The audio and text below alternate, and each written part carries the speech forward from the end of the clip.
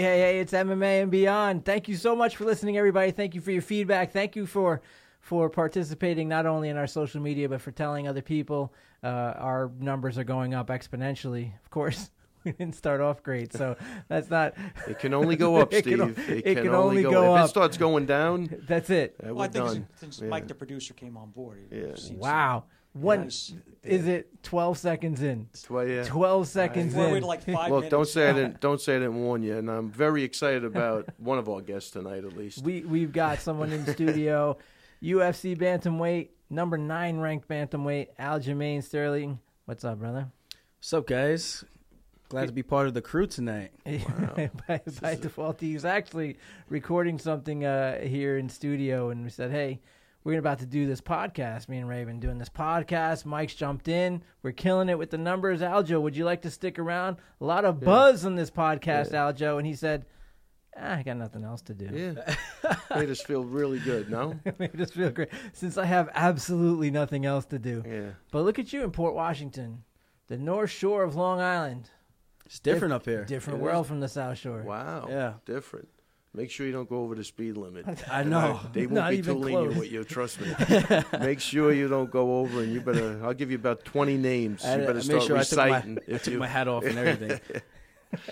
Good weekend, Ray. Good weekend. What happened in Atlantic City for you? Yeah, great night for the team. Edwin Smart fought a great fight against a really pretty good kid. Finished it in the second round with a key lock. And, he got some work in. Stand-up looked good control on the floor. He followed directions. Matt was guiding him the whole way, and he got the submission. So it was good. He put in a good camp for the first time. We've run some big guys for him. I think it made all the difference in the world, man. We had a really good wrestler. I got to see some of it. This Matt Didino, really good. You know Matt, right? Yeah, a little bit. So I thought he was a huge addition to helping out. He came in a couple of times and put the pressure on Eddie, and that's what he needed, man, just to, work hard, and paid off. Good to see. He's a good dude, and I like how coachable he is. You mentioned him listening to Matt. Last time I saw him win, also in Atlantic City, he was very coachable. He's on the mat, and Matt's telling him step by step what to do. He's following, and he got the submission then as well. Yeah, good stuff, man. Eddie's, for an older guy, man, he's a big, strong guy, and he's super talented. And I think a guy that still could do a lot more, and than we're seeing. And I think I'm excited for him. He's a good dude. He loves it, and just keep going. Coachability's got to be huge for you. I mean that's because there's got to be some guys who go in there who think they know a little too much. And aren't as coachable? Yeah, first of all, coachability is everything. And I'm going to tell you something. I think, and I feel bad because I like the guy, and I think Aljo even knows him. I think we were in the dressing room with him. But what I saw the other night in the fight, just because you're bringing up coachability, the Thai guy, what's his name? Suka. Andre Sukum. I mean, I've never ever seen anything like. He had that fight won. I don't know what he was thinking, but his corner should have been jumping out of their seats to get him to let that kid O'Malley stand up. I mean, the guy could not stand. The fight would have definitely been over. Yep. And yet he was taking him down. It was bizarre. Bizarre how he didn't recognize it in there, which that's problem number one. Problem number two is, again, I would have lost my lungs screaming.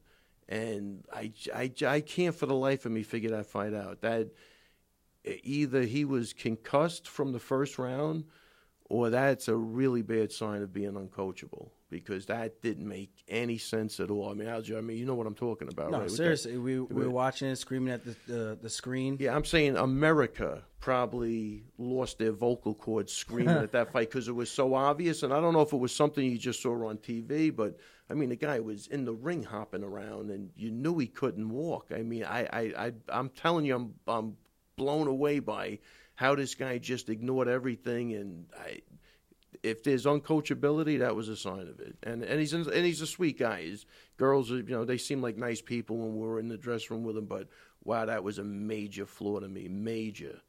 Do you go deaf, Aljo? Do you go deaf to your corner, or is it something is it an ego thing? Does he? what's it like to actually be in there? Do you listen out for your corner? What happens? What do you think, from a fighter's perspective, could have been happening with him that he's causing everybody to pull their hair out of their head? What do you think he's going through at the time? It's really hard to say what he was going through at the moment, but I know your adrenaline is running through the roof. You're losing the fight, down 2 rounds. The first round was definitely a 10-8. Yeah. And at the third round, he knows he needs a finish. And from what I was told and from what I can hear from the TV, it sounded like his coaches were telling him, don't take him down, stand him up. And for some reason, I don't know what it was. I know the adrenaline starts to take over and you do kind of tune a lot of things out sometimes. But I think in the heat of the moment, if you see a guy can't stand up and you guys are battling, it's like common sense. You let that guy up, right? Yeah. I mean, you have to be in the moment when you're in there, and there's got to be some sort of internal dialogue going on where you're processing. That's the whole idea of fighting. You got to make split decision. You got to make split-second decisions, and this didn't even have to be split-second. This was me and Ally Quinta cornered Costa Philippou for a fight in Canada, and I can't think of the guy's name. Hammond, Jared Hammond, maybe something like that. He was a tall guy, and Costa knocked him down right in front of us. And if I tell you, I wish Al was here. The guy was kind of out, and his only chance would have been to survive on the floor. And we were get off, stand up. And I mean, it seemed like an eternity, but it was probably 10 or 15 seconds. But I mean, we were berserk. And he stood up. The guy had to get up. Costa got 2 free shots on the guy, and he hits hard, and he ended the fight. That guy would have survived that fight. But, I mean, it took us a good 10 or 15 seconds of both of us, like, out of control, right in front of us. So I get it if you're a little, that's where the coaching comes in. You're more of a cheerleader at that point. But when you're outside, you're picking that stuff up. Maybe more than the fighters sometimes, and that's how you make the adjustments in between rounds. But that was crazy, man. Yeah. My thing is, I don't think you need to be a professional fighter to recognize that type of situation. The guy cannot stand up. Yeah, I would love to hear that guy's take on what he thought was going on. Yeah, I really would. Very interesting. Yeah. I would like to know myself because that was like very bizarre. It's shocking to me how often you'll see those type of mistakes. You know they're training for this. You know that they're putting in the time. You know the time and energy that goes into this. And to make such, again, we're talking about a psychological mistake, whether on purpose, regardless of what it is, a psychological error that's really causing a fight. I mean, it's not it can't be one of inexperience, because this is an experienced fighter. Yeah, you can't help but wonder what else he had in his mind. It had to be something else. Yeah, I mean the only I'm going to say, if I had to look at a positive of something, not for the Sukhamthat. How do you pronounce the name again? Sukhamthat. Yeah, something like that. Whatever. But he wasn't. Like the other guy was winning the fight, so the right guy did win. It would have been unfortunate if he lost, but that's part of the game. It's similar to Anderson Silva when Chris broke his shin on his knee. You know what I mean? Like, imagine if nobody steps in and Anderson tried to back out and then Weidman decides to wrestle with the guy. There was no way he could have stayed. It wasn't as bad, but it was pretty damn similar, man. It really was. That guy, there was no way he could have moved around that ring. No way. He was laying on the floor even after the fight. Yeah, he got up, hopping around on one foot. Right, he did the interview with Rogan while laying down. Crazy. Yeah, that was funny. Yeah, I thought that was funny. And you're bringing up UFC 222. How about Frankie's fight? Wow. I got to tell you something, man. I like Frankie. Obviously, I got a relationship with Mark Henry. I got to tell you, that hurt. That actually hurt. Watching that, I was like, damn, this is... He lifted him off the ground. Yeah, yeah. I'm going to tell you something. Look, I'm going to make a case for Frankie Edgar possibly being the best fighter that ever stepped in that octagon for a lot of different reasons. One is, and I think it's great for any undersized fighter out there, the guy's fought in everybody in 2 divisions, and he's probably a 35-pounder. I mean, he was the 155-pound champ.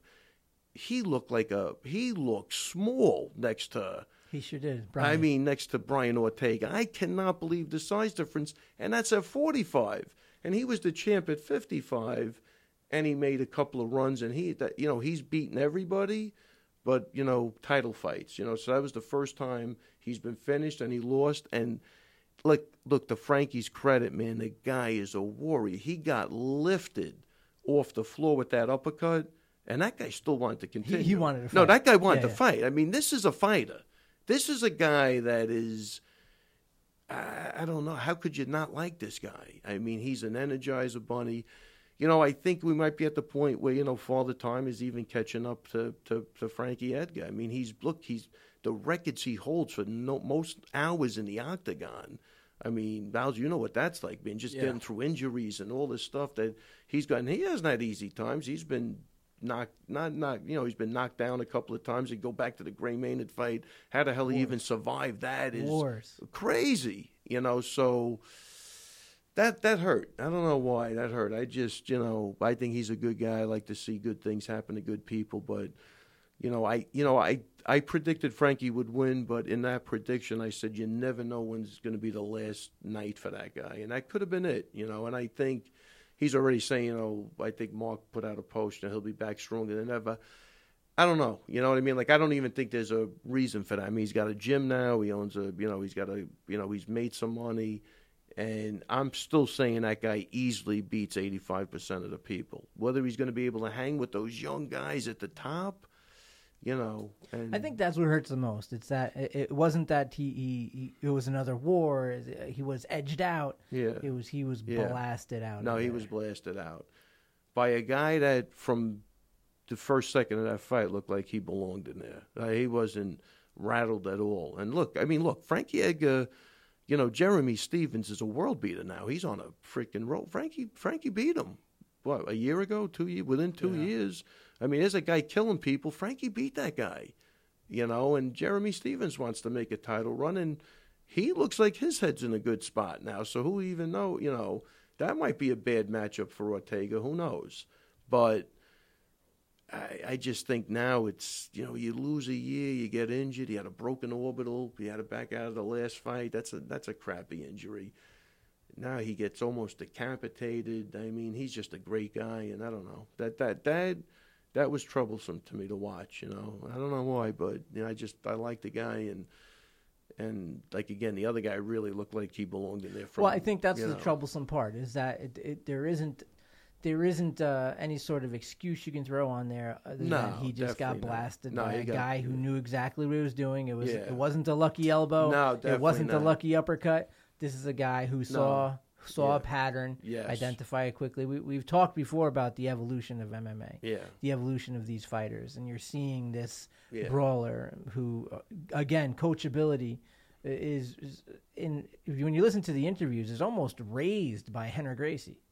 I mean, in some ways, and this guy's got a mindset it goes deep, man. Well, because this guy's going to be tough to beat. Those guys, like even Jeremy Stevens, that had those crazy, hard childhoods, man, when they get it together mentally, that's a different animal, And Ortega's a really nice kid, right? You got to know him. I fought in the same car with him twice, hung out with him. Yeah, really sweet kid. Old man's a good guy, right? I mean, one guy who had him picked though for that fight, and just saying. You did? Pick on my bets. I should jump across. Bet on my bets. Smack you for going against Frankie. We can't go. I'm not going against Frankie. You went against him. I'm just saying I had a feeling who was going to win. Yeah. The young buck. He wasn't against Frankie. He was for Brian. Yeah, exactly. Yeah. Brian's the homie. I do like Frankie, but from my personal standpoint, as a fighter, I always felt it was kind of odd that I've never had the opportunity to train with those guys, and then I got an opportunity to hang out with Brian and other guys and cross train with a whole bunch of different other people.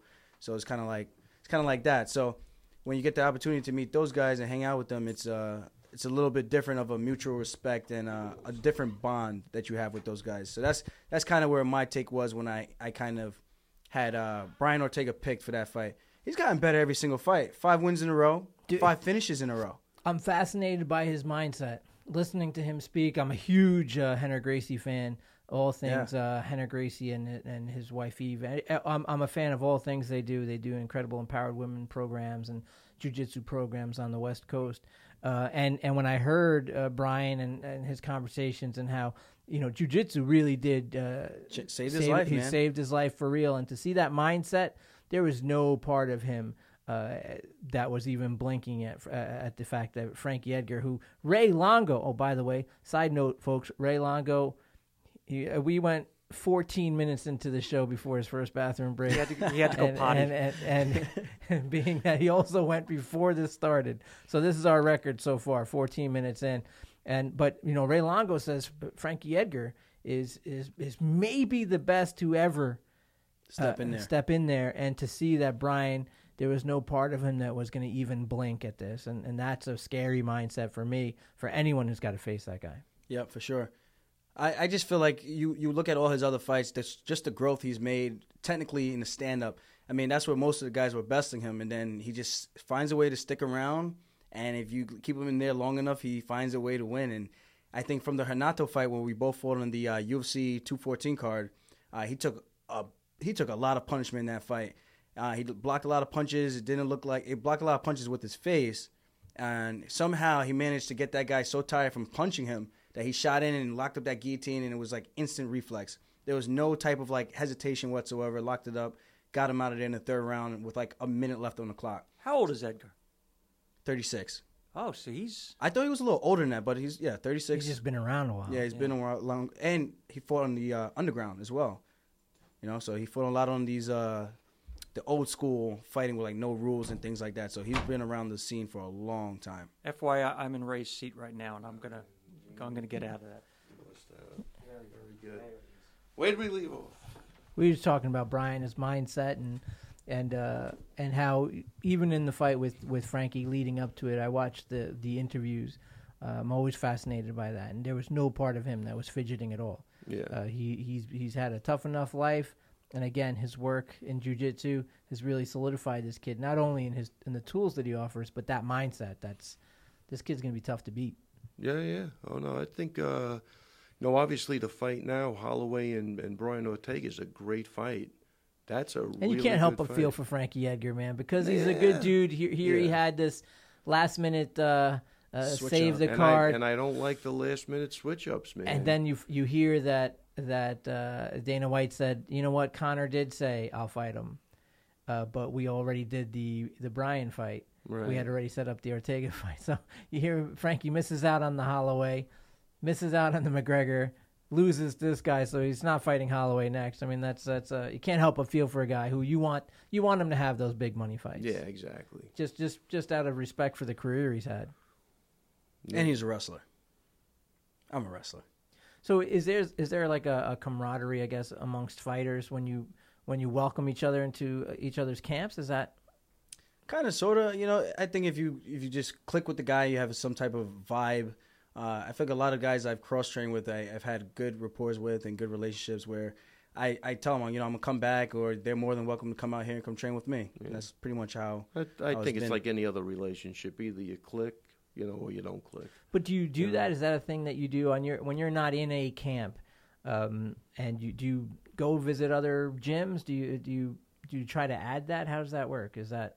I want to, but sometimes it can be a little tough, just with all the other everyday life things that go on. Because some people, you have to remember, like as fighters, most of us still have other jobs or other obligations. We still have our everyday lives. Some of us have families and things like that. So sometimes it can make those kind of things, those little adventures and trips to get that extra training a little tougher than what you would like it to be. Yeah, it's tough. Then we just had we've had people in one of the things I love about the job is you get to meet people from all over the world. We just had that kid in for a month, Pietro Panini. He's fighting next week. I wanted me to go with him. I had a free ticket to Venice, but I got these guys fighting. I just felt it would have been the worst thing for me to do as far as Pietro Panini. Believe it or not, Pietro Panini. Yeah, that's a beautiful name. Pietro Panini. Beautiful Italian name. Yeah, Mike Rosigliano and Pietro Panini. But but it would have been a great trip. Fight was in Venice. I mean, come on, how much better does it get than that? And his mother wrote me a beautiful letter. I hope to meet you someday. Thanks for taking care of the kid. And I think those are the reasons I really do what I do. I mean, those little letters and meeting people. Forget about meeting a guy from California, but that's not even bad. You got friends all over the country, but in other continents and like. Well, people. You know, that's you go gotta to feel Italy good and you to have you. people you can go see. You go That's to got to feel good to you to Yeah, know I that love you've it. built a reputation in which someone would want to travel Yeah. over an ocean to It was awesome. to yeah. get your ear, get your You know. opinion and help. I think it that's was, awesome. I thought it was great, and we had another kickboxing girl in Daria Albers from Sure. Germany. You know, and she was a sweetheart. Sure. And, like again, it's Coming just back. really to meet people, understand their cultures, get a different view. I don't know. That's worth more than a lot of money to me. You know what I mean? I'm fortunate to be able to do it, and I think it's a great thing, man. I really, you know, and that's just the start of it. You know, Ray, do you see a lot of in Italy? I haven't heard of many fighters coming out of Italy. Are there? Is the sport growing there? Do you know? Or I mean, there's a couple. Where you had Sakara, right? He was from Rome. And they got girls pretty good now, right? The jiu-jitsu girl, I think she just lost. Mackenzie Dern? No, No, she won, This she was She won. a real Italian name. I don't know. But there's a couple. But I don't think it's they don't have MMA like a lot of other places, Yeah. for sure. They do have one guy in the UFC right now, something like Victori or Right. something like that. More on the striking, I think. I don't think their ground, obviously, you would know better than me, but the wrestling doesn't Yeah. look like it's on par. But the other coach, his jiu-jitsu wasn't bad, right? Oh, Mateo. Yeah. No, it was solid. Right? Not solid, bad, yeah. solid grappling. So, but not a place where you're going to see a lot of people coming out. It's not like Dagestan or some of these other places where they're just grinders. Yeah. You know, I mean, even a Valet Parker in Russia is going to give you a tough fight. Those guys are just coming. They're a different breed, man. You know what I mean? It's not. You don't even have to be a fighter. You know, the bartender. They throw him in the octagon. And you're going to have to kill him. You know. I wonder. Well, you ask if it's growing in Italy. I'm not convinced it's growing here. So never mind Italy. I think that the mixed martial arts as a fitness option is growing here more than the actual sport itself, which would explain a lot of times why they've kind of switched to an entertainment model on the big show. So I'm curious what those numbers would be. There's really no way to tell, but you could just. Actually, one of our questions and feedback kind of gets this. Actually, maybe I'll even get to it now. Yeah. Folks, you're listening to MMA and Beyond. You can participate in the show through MMAandBeyond.com. You could also reach out to Ray Longo or myself, Ray Longo MMA. And I'm Steve Maraboli, one word. We got Funk Master Aljamain Sterling in studio today. You can reach him. He is FunkMaster_UFC on both Twitter and Instagram. Aljo, you got a fight coming up in April. Yes, I do. April 21st, we are going back to Atlantic City. Where it all started. Where it all started, Aljo. Yes. Beautiful Atlantic City. The boardwalk is gorgeous this time of year. Don't leave the boardwalk. Just don't leave the boardwalk. Let me see. I saw someone's feedback here. Dan from Chicago. He says 2 questions. What do you think of Ronda's WWE debut? And number 2, do you think MMA has a popularity threshold? I'll let you start, Ray. I mean, I didn't see her debut, but power to her. I think this is what she has to do now. She has to, if she's going to make money and she likes doing it, I think that's a great option for her. I think she earned the right to, to do anything she wants to do, acting or WWE or, whatever it is. So, I think that's good. And do you think MMA has a popularity threshold? Meaning? My guess, or where I'm taking it, is do you think it could only get so popular, kind of like soccer in the U.S.? It can only get so popular. They've tried in so many different ways, and it only gets so popular. Does MMA have a similar threshold? Look, I think they did a great job with getting the popularity to where it is, but, I mean, it looks like it's a little stagnant, but I think they've hit really a good enough point where it should be able to sustain itself for a while. But I think the answer is it probably does at this point, and we might be at it. I think so. Yeah, we might be at it. But Aljo, as a fighter, you would even, as a coach, I'm feeling it. Like even with Aljo, when we had like Aljo, Iaquinta, Weidman, it seemed like I hope I'm not leaving anybody out either, but. It really seemed like the growth was, at that point, was crazy. Now I don't see, we have guys, but I'm not feeling like when I felt with those guys. You know what I mean? There was something different in the air. You know, when those guys were first came on to the team and stuff. I don't know. I'm not feeling that. But you know, we have a bunch of really good amateurs now. But you know, these guys all came in with a pedigree, the wrestling pedigree. It was different, man. I don't know. I mean, we're gonna have to wait and see. You know, I'll could chime just be in on me. that in a second. Yeah. Would love to hear. I'm going to pass on Ronda's debut. I didn't see it either, and Yeah. I'm with you. Make Sort of money. like Slam Make money. I think it's great. Triple H or that's something like that. Sure. Make think that's money. Her what she signing, yeah, she's Make yeah, money. Yeah. Hey, look, the Mike, whole, you watch that?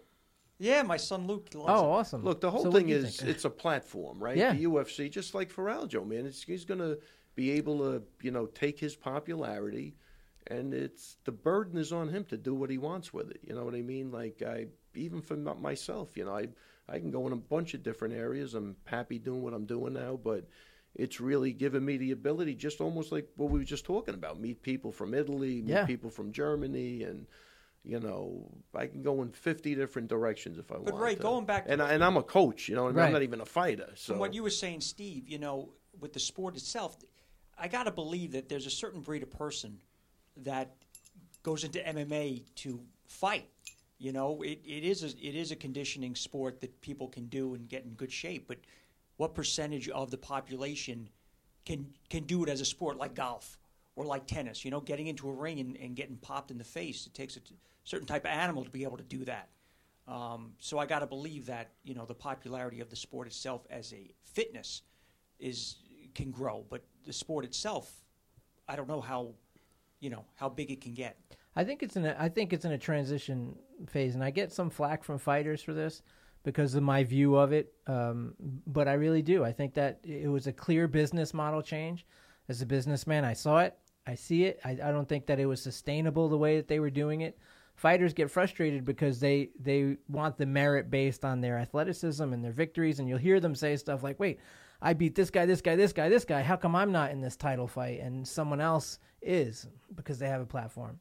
Because it's somewhere switched into an entertainment model. It's still on a merit fighting model, sure, but it's more on an entertainment model. People want to see a fight that they want to see, not necessarily the two best fighters, but the most entertaining fight. And I think that's unfortunate. Yeah, I think we discussed this before. I think they're going to move more towards a boxing thing, like super fights. And, you know, look, as far as, you know, everybody was complaining about the pay, but like even like Aljo and Al, the money they were making, if they were boxers, they would have making a couple of $100 a round. I mean, that's just the bottom line. You know what I mean? So I don't think what they were making was fair, but it was still better. You don't want it to go back to, you know, it's almost like, you know, there's no middle class anymore. You know what I mean? Right. You're either rich or you're poor. So you're either Ali Frazier, you're either the Thriller in Manila or Hagler Hearns or Leonard, you know, Duran, or you're fighting in clubs, man, and that I don't think will be good either. But I kind of think that's where we might be moving to, where, you know, it's going to be McGregor against Holloway, you know, and that's going to be it. And you're going to get a couple of fights under that, but you're tuning in for that fight. And if you can't, you know, put asses in the seats, you're not making that money.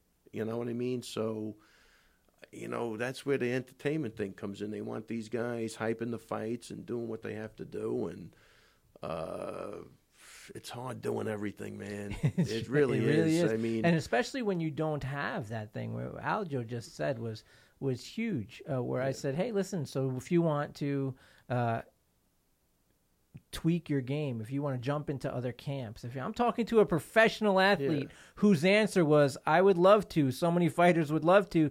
But some of us have jobs and other stuff. We can't necessarily do that. Hidden in that is, Steve, hey, that's expensive to do what you just described. Right. And we're not making millions per fight, so we can't just go to wherever, for whatever state for a month and train with these guys. That's huge, and a lot of professional sports don't have that. Yeah. Who get the amount of numbers. The UFC gets numbers. Yeah. People watch this. Their advertising revenue is tremendous. And so the idea that a ranked professional in there is like, hey, would love to, but that's just not the life of this type of professional athlete. That will always hit the threshold. Yeah. And the bigger they got, even with marketing stuff, like Aljo, when he fights, you got media obligations you got to go to. I mean, even coming up, man, Matt was He was pretty good with that. I mean, I seen him shut down a lot. I'm not doing it, period. You know, they would come to his room. It's like 2 days before the fight. And he goes, that's just too much. I'm not doing it. You know what I mean? So now you don't even have that option, I don't think. I think the pressure is really on you to market and to do. I mean, you're like, hey, you better sell yourself right now. Your Instagram and Twitter stays pretty active. Pretty active. I try to, because that's like the main way to keep fans engaged. They always say like, I can't get nobody to like ever reply or respond to me. So I think they appreciate that when someone actually writes back or likes their tweets or quotes their tweet or retweets it, anything like that. Even on Instagram now you can like people's comments and stuff like that. So it's a good way to stay engaged. So sometimes I'll scroll through the Explore page and just checking out different things, and I don't mind liking someone's stuff. Like, what's that? You know, that's free. It's not like it's costing me money. I'm already on the thing, so I was like, why not? You know, if I'm going to be on this thing, why not engage with people and actually have a conversation? You know, if you want to talk crap to me, go ahead. I'm going to dish it back. What percentage of people would you say? What percentage would be negative on Twitter's a lot of negativity, right? But Instagram not as much. Twitter is the ultimate trolling platform. If you want to troll somebody, you get on Twitter right away. But the percentage of negativity, it actually has gone down a lot more. I think ever since my fight with Augusto Mendez, after I lost that split decision to Rafael Sensao, I got a lot of flack for like the kicking and stuff like that. But once I started boxing, like, oh, this guy can actually box. He just doesn't do it. So I think I kind of earned some respect in that regards. But outside of that. Even after I lost the Marlon fight, I thought it was going to be a lot worse. Like the memes and everything, I was actually prepared for it, but it really wasn't as bad as I thought. You it was also addressed it, Aljo. I mean, yeah. Right? I mean, honestly, if I was looking at that, if that was somebody else, it was kind of like a funny thing. So I'm like, I understand. You can like, laugh. I am a human too. At yourself, yeah. Yeah, it happens. I kind of, you sign up for this, so. You just gotta put your big boy pants on and just deal with it. And that's pretty much it. So who are you fighting in April? I'm fighting Brett Johns. He's 15-0. He's from Wales, over in England, I guess, the UK. I think he's like one of the biggest names that are coming out of that gym. They're hyping him up to be a really no easy fights for Aljo. Big contender, which I read on. He's 3-0 in the UFC, and he had 2 decisions in his first 2 fights. In his last one, he hit a calf slicer in like 30 seconds. Over Joe Soto, who was a former title challenger. So I got my work cut out for me, but I think in the grappling department, I should more than likely have the edge on him there. And it's going to come down to who wants it more. And I think he's slowed down in a lot of his previous fights where I can exploit that and take big advantage of it and put him away. Is he ranked? He's ranked 14th, I think. 14th. Oh, so he's coming for you. He's coming for me. I think he's going to try to test my chin, but I don't think he realizes that was a flash knockout. It was one of those shots where if you don't see it coming, it kind of just gets you like that. So I don't think he realized that I can still take a pretty good shot. And if I need to, I put my chin down and we could bang if we need to. But I'm going to put him on his butt. Welcome back, sir. Dude, this is going to be a long night. You want us to bring a bucket next time? Potty break number 2. I request I'll start a tally for you right now. Yeah. This is I can tell you. World record. No, this was one of my better workouts tonight, so I died down to a lot of water. I'm in trouble tonight. We crushed it at the gym tonight. Putting in that time, folks. You're listening to MMA and Beyond. We're on episode 6, bringing in all the listeners. Make sure you tell everybody we've got Aljo in studio today. You can check out Aljo at Funkmaster_UFC. That's on Twitter and Instagram. Of course, he's a UFC bantamweight, ranked number 9. Has a big fight April 21st in Atlantic City. Ray. Yes. Ray, you're fighting your bladder and getting. I tell you what, beat, and you know who's winning? My beat. bladder. Getting beat. You could do feedback at our website, MMAandBeyond.com, or you could instant message anybody on the show. Let's go with Brittany. Brittany from Long Beach. She said, I recently heard Rogan talk about gloves and wrist tapes. He thinks fighters would be safer without them. Do you agree? Do you see this being implemented in the future? Very simply, possibly agree, will never be implemented in the future. But he might be right, but you're never going to see that. But how? Why is that safer? Well, I think he's saying that you'd probably have to be a little more accurate with your striking, and you wouldn't want to load up as much. that you would with when your hands are taped and tight and you got Right. padding. Oh, on those them. are sledgehammers. You got Yeah. sledgehammers on your I look, fists. Matt's first. I'm going to say his first 3 or 4 fights in the UFC. I never taped his hands. He used to just put the gloves on, and back then that was okay. Never ever put tape on his hands. But safety wise, you should tape your hands always, obviously, and it's good to have a little protection on there. But I think if you even I think he might be coming from the point. If you even look at like Thai boxing, they have, I forget what the hell they call it, but they do a bare knuckle contest every year. It is nowhere near like the Thai boxing. It's not the that you see. Kumite? No, it's not. Yeah. It's a totally different animal. I'm talking about that. They put like the rope on their hands. It's like a traditional thing, but it does take away something. So it might be safer. He might be right. But as far as do you see it being implemented in the future, I'm going to say 100% will never be implemented in the future. Because I think the public would then really take something that they've already viewed as barbaric Right. and say this is really, That's just they're two not dudes going in to a see cage, it. Right. right. They're not going to see it. Well, they like- have the bare knuckle boxing Yeah. over in Europe, right? I mean, in England and stuff And like that. that Those- doesn't look good either, Yeah. Because Yeah. you really can't go crazy because now you don't have any protection on your hands. Your hand's not meant to be smashing off another guy's head. Right. You know what I mean? Aljo, are you Yeah. sleeping? I drop elbows on heads. Yeah, he drops elbows. You're better off. Definitely better off. Ask Brian Ortega, who started that whole flurry with an Oh. elbow. I mean, which is Nasty. perfectly timed. Yeah. And it's because Frankie's always doing that, like that doubling up, switch motion, that switch step, and he comes in and he just. Well, he stepped went through to right fake in. a right hand and come with a left hook, and he didn't Yeah. bring his right hand back to his head. Yeah. And Frankie, because of his size, has Has to to get in encroach it. Yeah, right. That's the difference. So he kind of has to walk into that elbow if you time it. If he was lengthier, he would have gotten that combo off. Because if you look at it, he fakes a right, and then instead of bringing that hand back as he goes to throw the hook, the guy he kind of walked right into it, But if you go back and look at the fight, and Frankie was doing good. Really he was good. moving. But if you go back and look at Ortega, he was picking up on his rhythm. As he was going back, He missed the- absolutely saw the pattern. yeah, I think I'm agreeing 100% with you. He got hit a couple of times, but he was rolling and he was so relaxed that he was in the zone. That kid, that kid was winning that fight that night.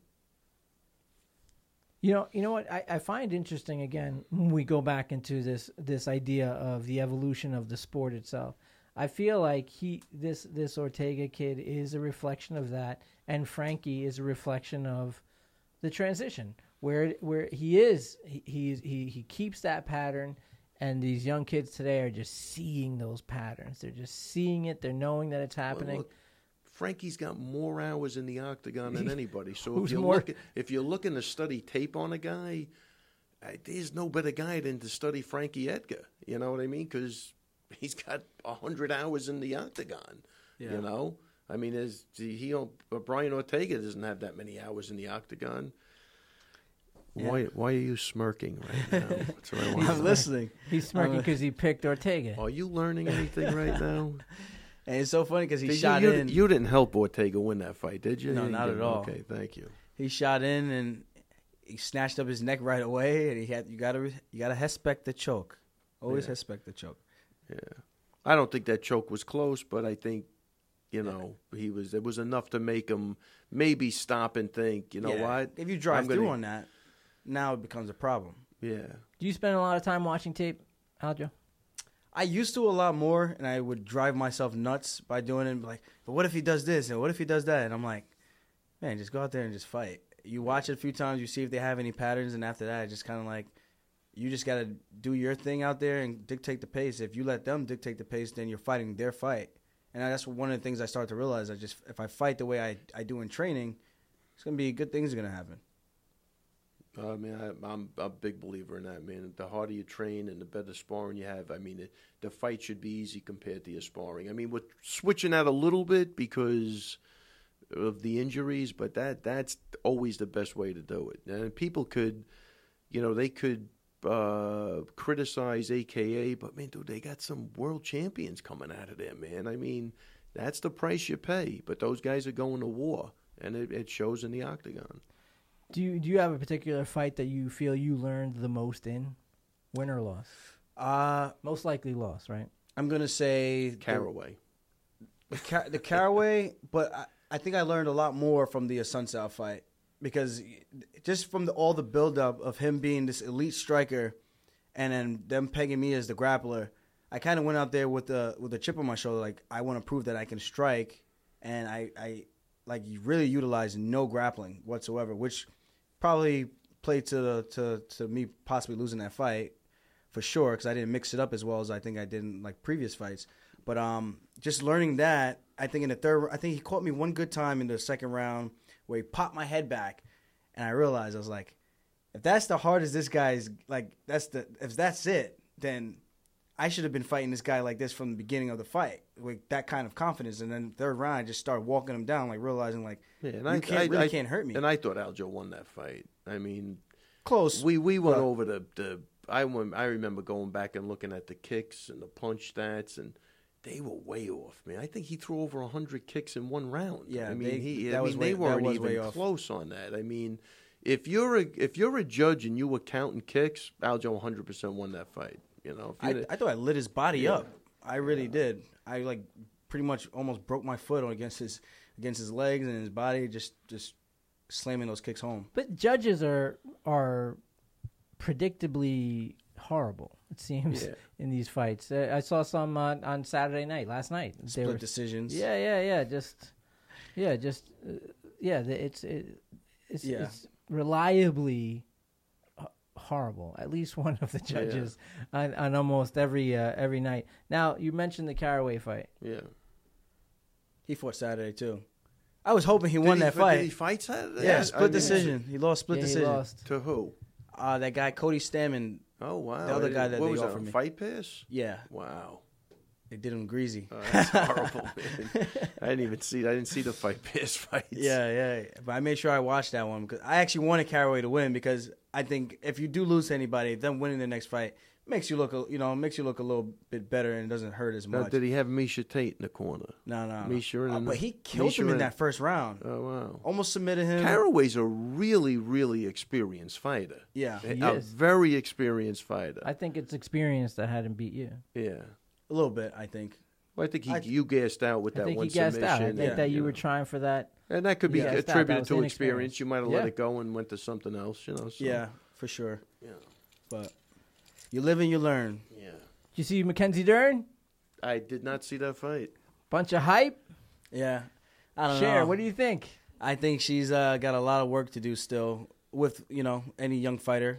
How many fights she has? Only 5 or 6. So she's still relatively young and green, but her ground game is no joke. Oh, well, provable ground game. Her striking, she from my eyes, she could definitely use some pinpoint striking coach, someone like a Ray Longo. I'll bring her over. Let's do it. I think that third round she won the fight on her grappling when she took her down, took her back. I think that's what sealed the round for her. But other than that, I thought I couldn't tell who was really winning. It was kind of going back and forth, and you can't help but and I wanted to tell you the Lombard fight. Oh yeah. Right after we had that conversation, they did the right thing on that one. Here's the deal. Here is the deal. Yeah, let's break this one down. Steve, I was pretty upset. Let me break this down for you. Anytime you just mention referees, and he'll turn on. Let me tell you something. It's almost like mentioning cloning to Mike. Here's the problem. Right? I think I'd rather talk about cloning. This is a major problem. Did they do the right thing? According to them, according to the referees, no, they did the wrong thing. Because here's why. I'm going to go back to Holly Holm versus Durandame. And she got hit after the bell. And John McCarthy's answer was, that bell means nothing. You keep fighting until the ref separates you. Yes. Period. Yes. So now why would they disqualify Hector Lombard based on that statement? The bell means nothing. He did not get separated by that ref. I mean, because honestly, Holly Holm should be the champion at that point. They screwed that girl over. They did nothing. No point deduction, 0. And then that was the answer they got. That bell, it's protect yourself at all times. The bell means absolutely nothing. You keep fighting. That's what they said. You keep fighting until I separate you. So why the hell would you DQ Hector Lombard? I agree. I mean, this is not. Now, I'm not saying I agree with that. I'm saying that's what they say. The bell can't mean nothing. The bell is a It signal signifies the end for of the the round. ref to jump in and stop that fight. You do not stop fighting when you hear the To jump bell. in. This is what That they ref- say, Steve. This that this isn't me. I'm not making this up. This is the ruling. Protect yourself at all times. That bell is an indicator for the ref to jump in there. To the two fighters, Wow. you keep fighting until that ref separates you. I really want an answer on why they would DQ that guy. You know, this is the problem. And even Rogan during the podcast, then Herb Dean starts talking. Now they start talking between and they start whispering. Right, Hey, yeah, dude, yeah. we want to know the rules. Right. This is the problem. Nobody knows what's going on. Now you're going to, why are you whispering? Here's the biggest problem It should I'm be starting to see transparent. now. 100%. Nobody knows what the hell is going on. And these guys now, because, look, Aljo, name, who's your favorite baseball umpire? I cannot tell you. Basketball ref. I cannot tell you. Football. I cannot tell you. Exactly. But we know the And MMA refs. that's right. You know, but this celebrity status now has put these guys in the position, Wow. I don't want to be the bad guy. You know what? As a referee, you're there to enforce the rules, and you should be a bad guy. You got to make decisions. That's what I'm saying. Dan Migliotti did not make the decision in the Stevens fight the week before or 2 weeks before. He wants to sign autographs and take pictures with everybody. You know why? That shit's got to stop. Yeah. You're in there to do a job. Do your fucking job, and that's it. You know what I mean? But I think that's the thing. You can't name a baseball umpire. And you want to kill those guys when they call a strike, if that's what they think. You know what I'm saying? Right. Not in this game. Everybody's a meet and greet, and they're nice guys. And now we're whispering. Let's not even let them hear what we're talking about, Steve, because I think this is a problem. Yeah. Even Joe Rogan said, dude, I want to hear what he has to say. Transparency is important, especially Not when happening. there's so many questions. Not about, happening. How do you have a sport where... But why are there so many questions about the rules? Like, what are the rules? Yeah, we went through this. Keep it simple, stupid. The KISS principle. Seriously. You should not have to be thinking in there as a fighter what you're doing. Yeah. You're fighting. You're on edge. Your adrenaline's pumping through the roof. And a guy slams a body kick at you. And your reaction is to counter and return. And it just so happens to come after the bell where they both land. There's no question How's about that your it. fault? The ref was like this. Kind of like hesitant, like he didn't want to jump in there because he saw Hector Lombard loading up for his combo. And he was like, I don't want any parts of jumping in between this. And he yelled stop twice. You could see him go, stop, stop. Dude, you're supposed to jump in there and pull the guy off or pull the guy back or put your hand in there. Right. But he didn't want to get hit by that guy. But with the Right. bantamweights, you could see with the Dodson fight and the Pedro Munoz fight, he jumps in. The refs jump in. But that's what you're supposed to do. You're supposed to jump in and let you know, all right, the round's over. You better stop. Stop throwing punches. Stop throwing kicks. That fight, Guess what? he saw, he was like, no. When that ref hears the clappers, He's 10 ready. seconds left, man, you're in there, boy. You better be in there in position, especially when the guys are fighting. They're not moving around the ring. They're, or they're on the floor and the guy's in a choke. You got to be right there. When you hear that bell, you break them up. Why are you going to stop in a combination, mid-combination, swinging in the floor? You hit a clapper and you guys just say, you know what? You point to the ground. You guys both just engage and you're just swinging like wild men. Why are you going to stop until you're not going to stop and let that guy just take a clean shot at you. It's not going to happen. It's just instinct. When you think about it like that, and I try to break that down to people, like, you don't know what it's like to be in there. You know what I mean? Yeah. When you're in there, it's completely different. You don't stop unless if I see you about to throw something, I'm looking to throw back. That's And I pretty got much to it. tell you, So man, you initiate in like almost like a machine. So you're saying I'm about to throw this 3-punch combo. Yeah, you're you just just fine. start throwing it. You're not even paying attention to your environment at that point. No, well, you shouldn't have to. Right. But hey, Steve, here's Right. the deal. Like, especially if they came out with that thing, the bell means nothing. If I'm a fighter, I'm gonna abuse then I'm that going, rule right. to shit, man. Because now it just gets stupider and stupider. It becomes a right contest. Nobody gives a shit about what really should happen. They just want to be right. Oh no, this is the rules. No, I'm right. I mean, they don't care. You know what I mean? Like, that's what I'm saying. No, really, the bell, that's it. That means it's over. You want to rely on the other guy to stay. I'll take advantage of that rule any day of the week, man. Come get me. I'm swinging until you're on my back. that's what you want.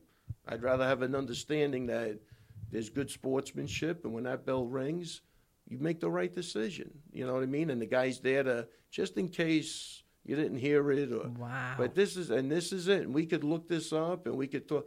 I'm sure it's going to come up, but I think Hector Lombard, and I'm look, if based on my rules, what I would do, it should have been a DQ. Based on what they're saying the rules are, Hector Lombard got done dirty, period.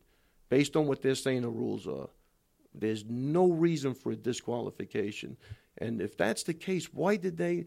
I mean, Gerandame hit Holly home with a solid right hand. And she wasn't the same That after poor that. kid had to freaking come was out and it. fight after that. Are you kidding? And that's what you say. No, it's you got to keep fighting, man, until that that bell means nothing. Yep. Yeah.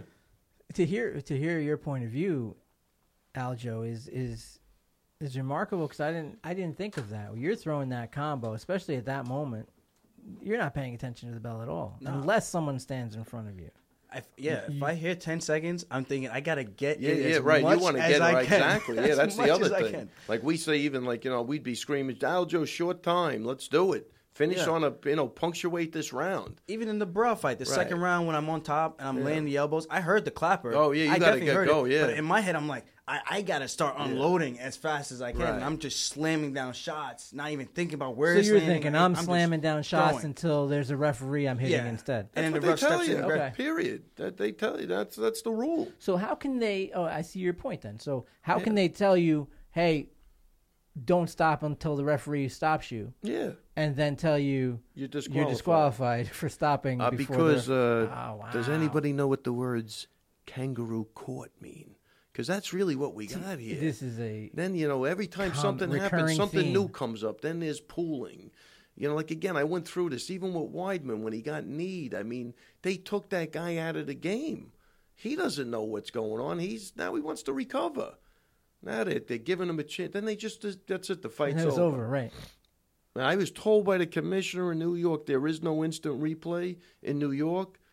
And then They went watch to the replay. instant replay. Oh, yeah. Total chaos that night. You know what I mean? Nobody took responsibility. Zero culpability. Geez, I'd like to hear some, you know what, we screwed up. That would even be better.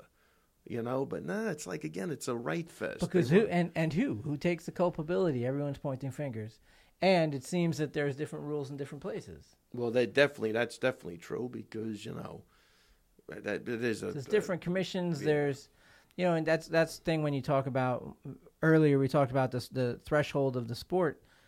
You take a sport like soccer. If you play a soccer game here in New York, or you play one in Venice, it's the same rules. Yeah. It's the same game, same rules, same fouls. Everyone's. I think that the UFC, mixed martial arts in general, could use that. Could use that uniformity. That there is no question.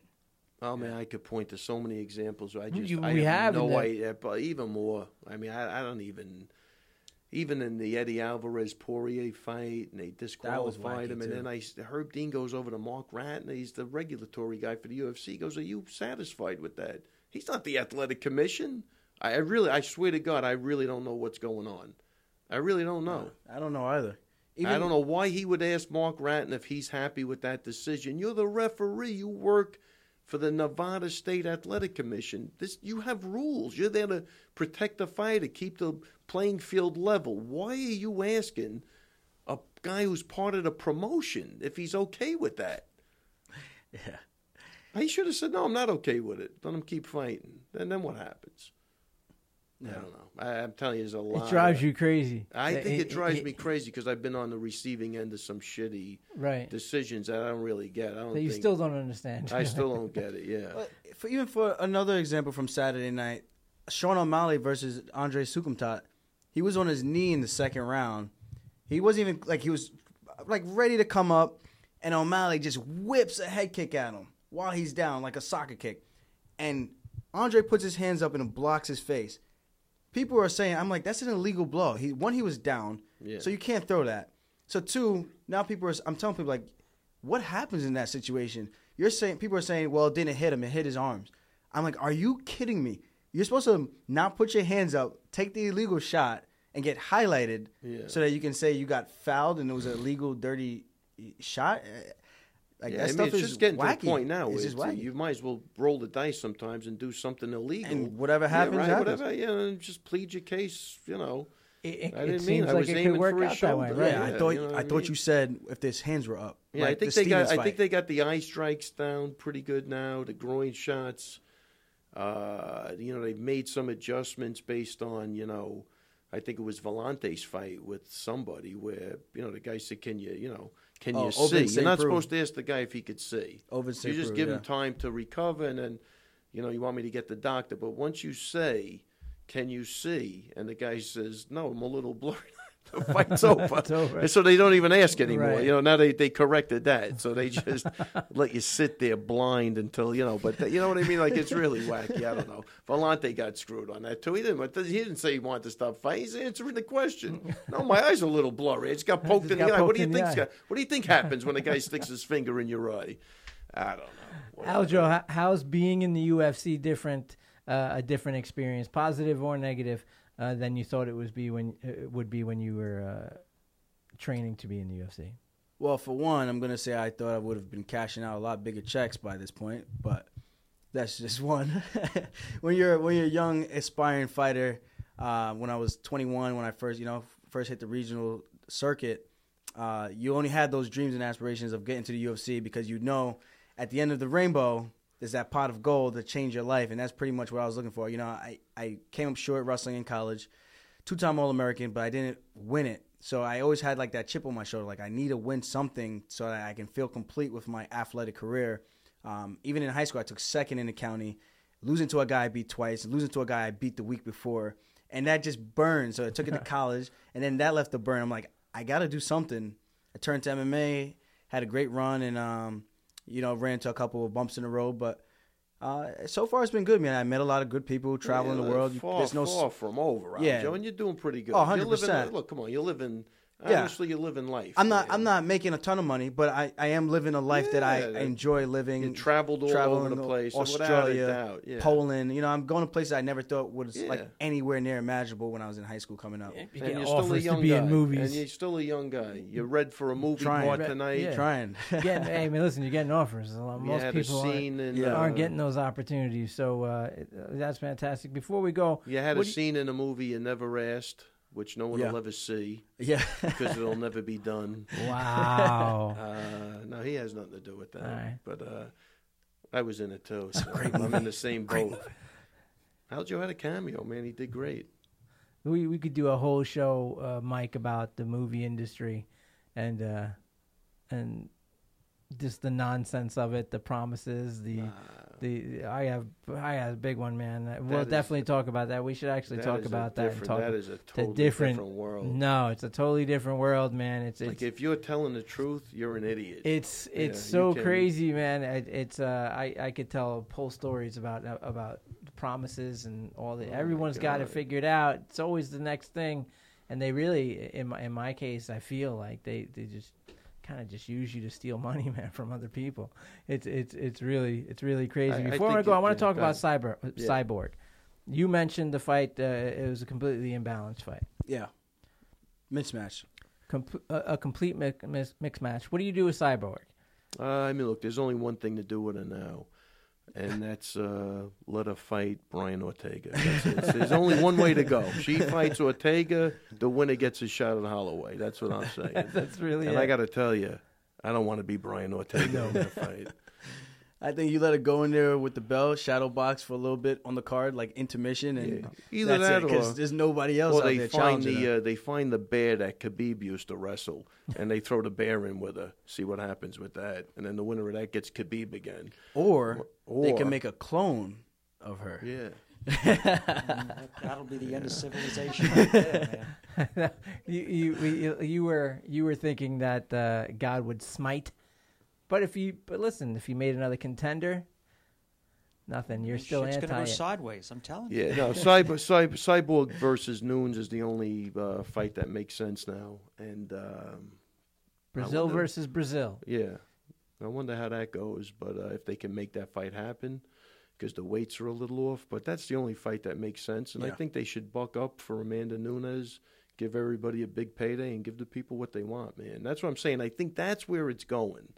Like, I think that's a good money fight. I think that's a fight now that will draw people because, I mean, look, here's the other problem. Not that it's a problem, but, I mean, Frankie was the headliner with Holloway. Holloway's out. They give him an up-and-comer who's pretty popular. Yet they give Cyborg head billing. They bring her on to, I mean, I think that's insulting to Frankie. No, I mean, the guy's a former champion, was supposed to be fighting for the belt, but, so obviously Cyborg has a following. She has a following, definitely has a following. And it's got to be getting bigger and bigger. I mean, if they would have embraced her like they embraced Rousey, come on, who knows where that would have been. And I think so. I think the fight to make is Nunes, Cyborg, and see what happens, man. I think that's a great fight. I think Nunes could win that fight. And, it should be good, man. That's the fight I want to see right now. I felt bad for that girl, that lady. Yeah. She was terrified in there. Well, I think to be so dominant in one field and then to step into the cage and see that there's levels to this thing. Yeah. Well, I think that's scary. always important. I mean, I think that's a lesson for everybody, like a guy that never had lost before, and then he gets in there, he's like, what the hell just happened? You know what I mean? And that's... What Mackenzie Dern just learned. Yeah. Where she learned that she was killing everybody on the smaller shows, and then she gets into the UFC last night, and she realizes there's, you're fighting, she fought somebody 5-3. Yeah. And she had it not been, I think, for that last little flurry, she's losing that fight. Yeah, I got to go back and look at that. I got to look at it tonight. Even with the DC Ozdemir fight, DC told Ozdemir that there's levels to this, and it's pretty much that same thing. And wow, and, number 3. Wow, number 3. This was a record tonight. I thought there was 3 already. This was 3 on set. Oh, It's this like was I'm 3 in on the set. car with my It's kids. number 3 during the show, but 1 minute before we started recording, he that's 4 in an hour. It's a great workout. That's like there. I'm in the car with He's my got the kids bladder right now. of It is a like pregnant lady.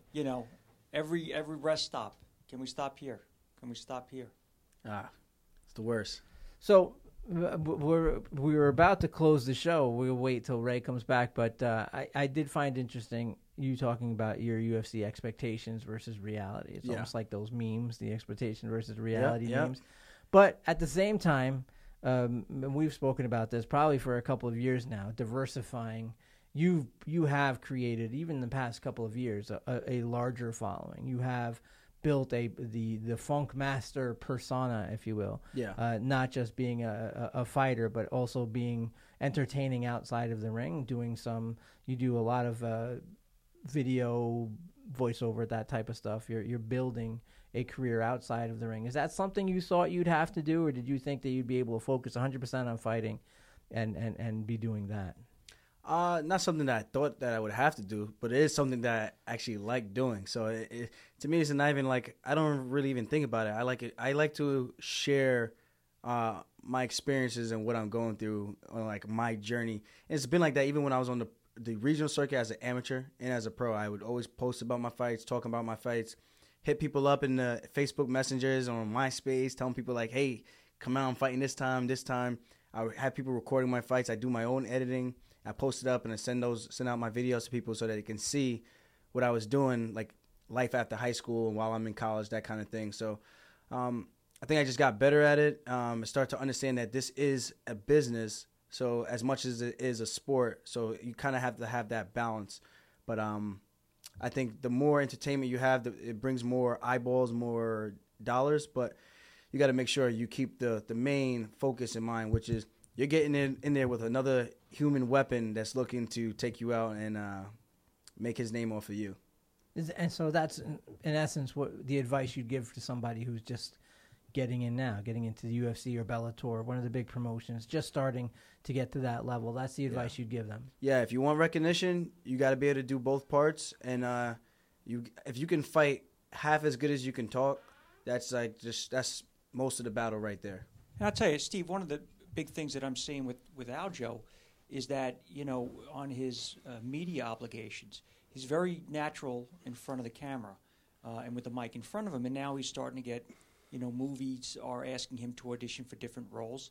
We were working on it before we started the show. So, if you have that kind of personality, one thing can lead to another, and I think you're seeing that now. That's right. Welcome back, Ray just came back into the middle of that and looks at me. Very good, Samuel Jackson. Just giving him, great giving him his job props. tonight. Right? Great Say job. what again? Great job. Great job tonight. Now I'll be a half hour late going home. Folks, this has been MMA and Beyond. I want you to check out our website, MMAandBeyond.com. You can reach out to Ray Longo at Ray Longo MMA. That's on Instagram and Twitter. You can reach out to me, Steve Maraboli, on Instagram and Twitter. And Aljamain Sterling, wish him luck. Ask him questions. Have him back on as well. You can check him out at Funkmaster_UFC, and that's on Twitter and Instagram. And of course, anywhere else, anything else you got to promote, pitching? What are you up to? Anything else? I'm doing everything, man. A little real estate. I took my FDNY exam last year. I get my results back in April. I coach kids, and I actually got my own little vlog channel going on right now. So documenting my road back to the octagon. We're calling this segment, the UFC Road to Redemption. So where can they find that? You can find that on my YouTube channel, youtube.com/FunkmasterMMA. Vlogs. They're vlogging, Ray. Wow. I'm a vlogger. I mean, you know what? I got 0. I'll help you out with that, This Ray. guy's got a vlog. Mike, wait, what's your social media No, stuff? I don't want to even tell you. No, I want to hear because Ray say makes that. fun of me. It's MTEMPTY Resig. Empty Just, Resig. just Empty hurtful. Resig. Is It's that hurtful? That's why I train with Jenny now. Oh, Because wow. you're just not very supportive of people. I try to toughen people up because life is hard. It is. You get dealt a lot of bad hands, Bad and you know what you hands. do? You don't fold. You don't fold. No, you don't fold. You keep on going. Yeah. I know. Empty. I'm just trying to help. Let's go. I'm just trying to help. Wait, did you You really, know? did you really start hitting with Jenny? No, he's Yeah. he's done nothing. I used at to. I all. was just gonna say how great is working my with body Jenny. got a tennis elbow. My hips. just Tennis elbow. Oh my It's God, hurt. we can't have him in the gym. I just He has can't. tennis elbow and something about his hip. Something like You want to that. know why I tried to toughen him up? At least go roll a little bit. If I'm in there. I know you're in there. I know. Yeah, you might get him back. I think. Is Ray going to be there when we go? Or do you go when Drago's there? Well, Ray's always there. I don't really work with Ray. Drago's there pretty often. There's great jiu-jitsu people. Come in. I'm going to give you a There's- lot of encouraging words. Will you do that for me? Oh yeah. All right. And Jenny Nadell, I can't No, not the shout best. out Jenny The Nadell. best. Jenny will work with you anytime, man. She's And the now best of Joe, the he best. teaches. He's taught my little guy. He's great with the kids. He you know, teaches and- the killers, man. You're all in the cage, just killing each other. They're, No, he does. He's The doing MMA a class, great yeah. job with that Yeah. class. Unbelievable. yeah, that's really good. Really starting to build up. Yeah. There's We great things. we in needed gym. that, and he's great. He's a really good instructor. It's Law MMA. Is that lawmma.com? LawMMA.com. They have new hoodies. Check out their new hoodies. I saw it on Oh, Instagram. a lot of people loving those hoodies, man. They actually They're look good. I fantastic. actually like it. I tell A you, lot. people loving them. You bring one next time, maybe. Going. Steve, get his credit card before we leave, and I'll make sure I have a couple for him next time. This is MMA and Beyond. Thanks for listening, everybody. We'll catch you next time.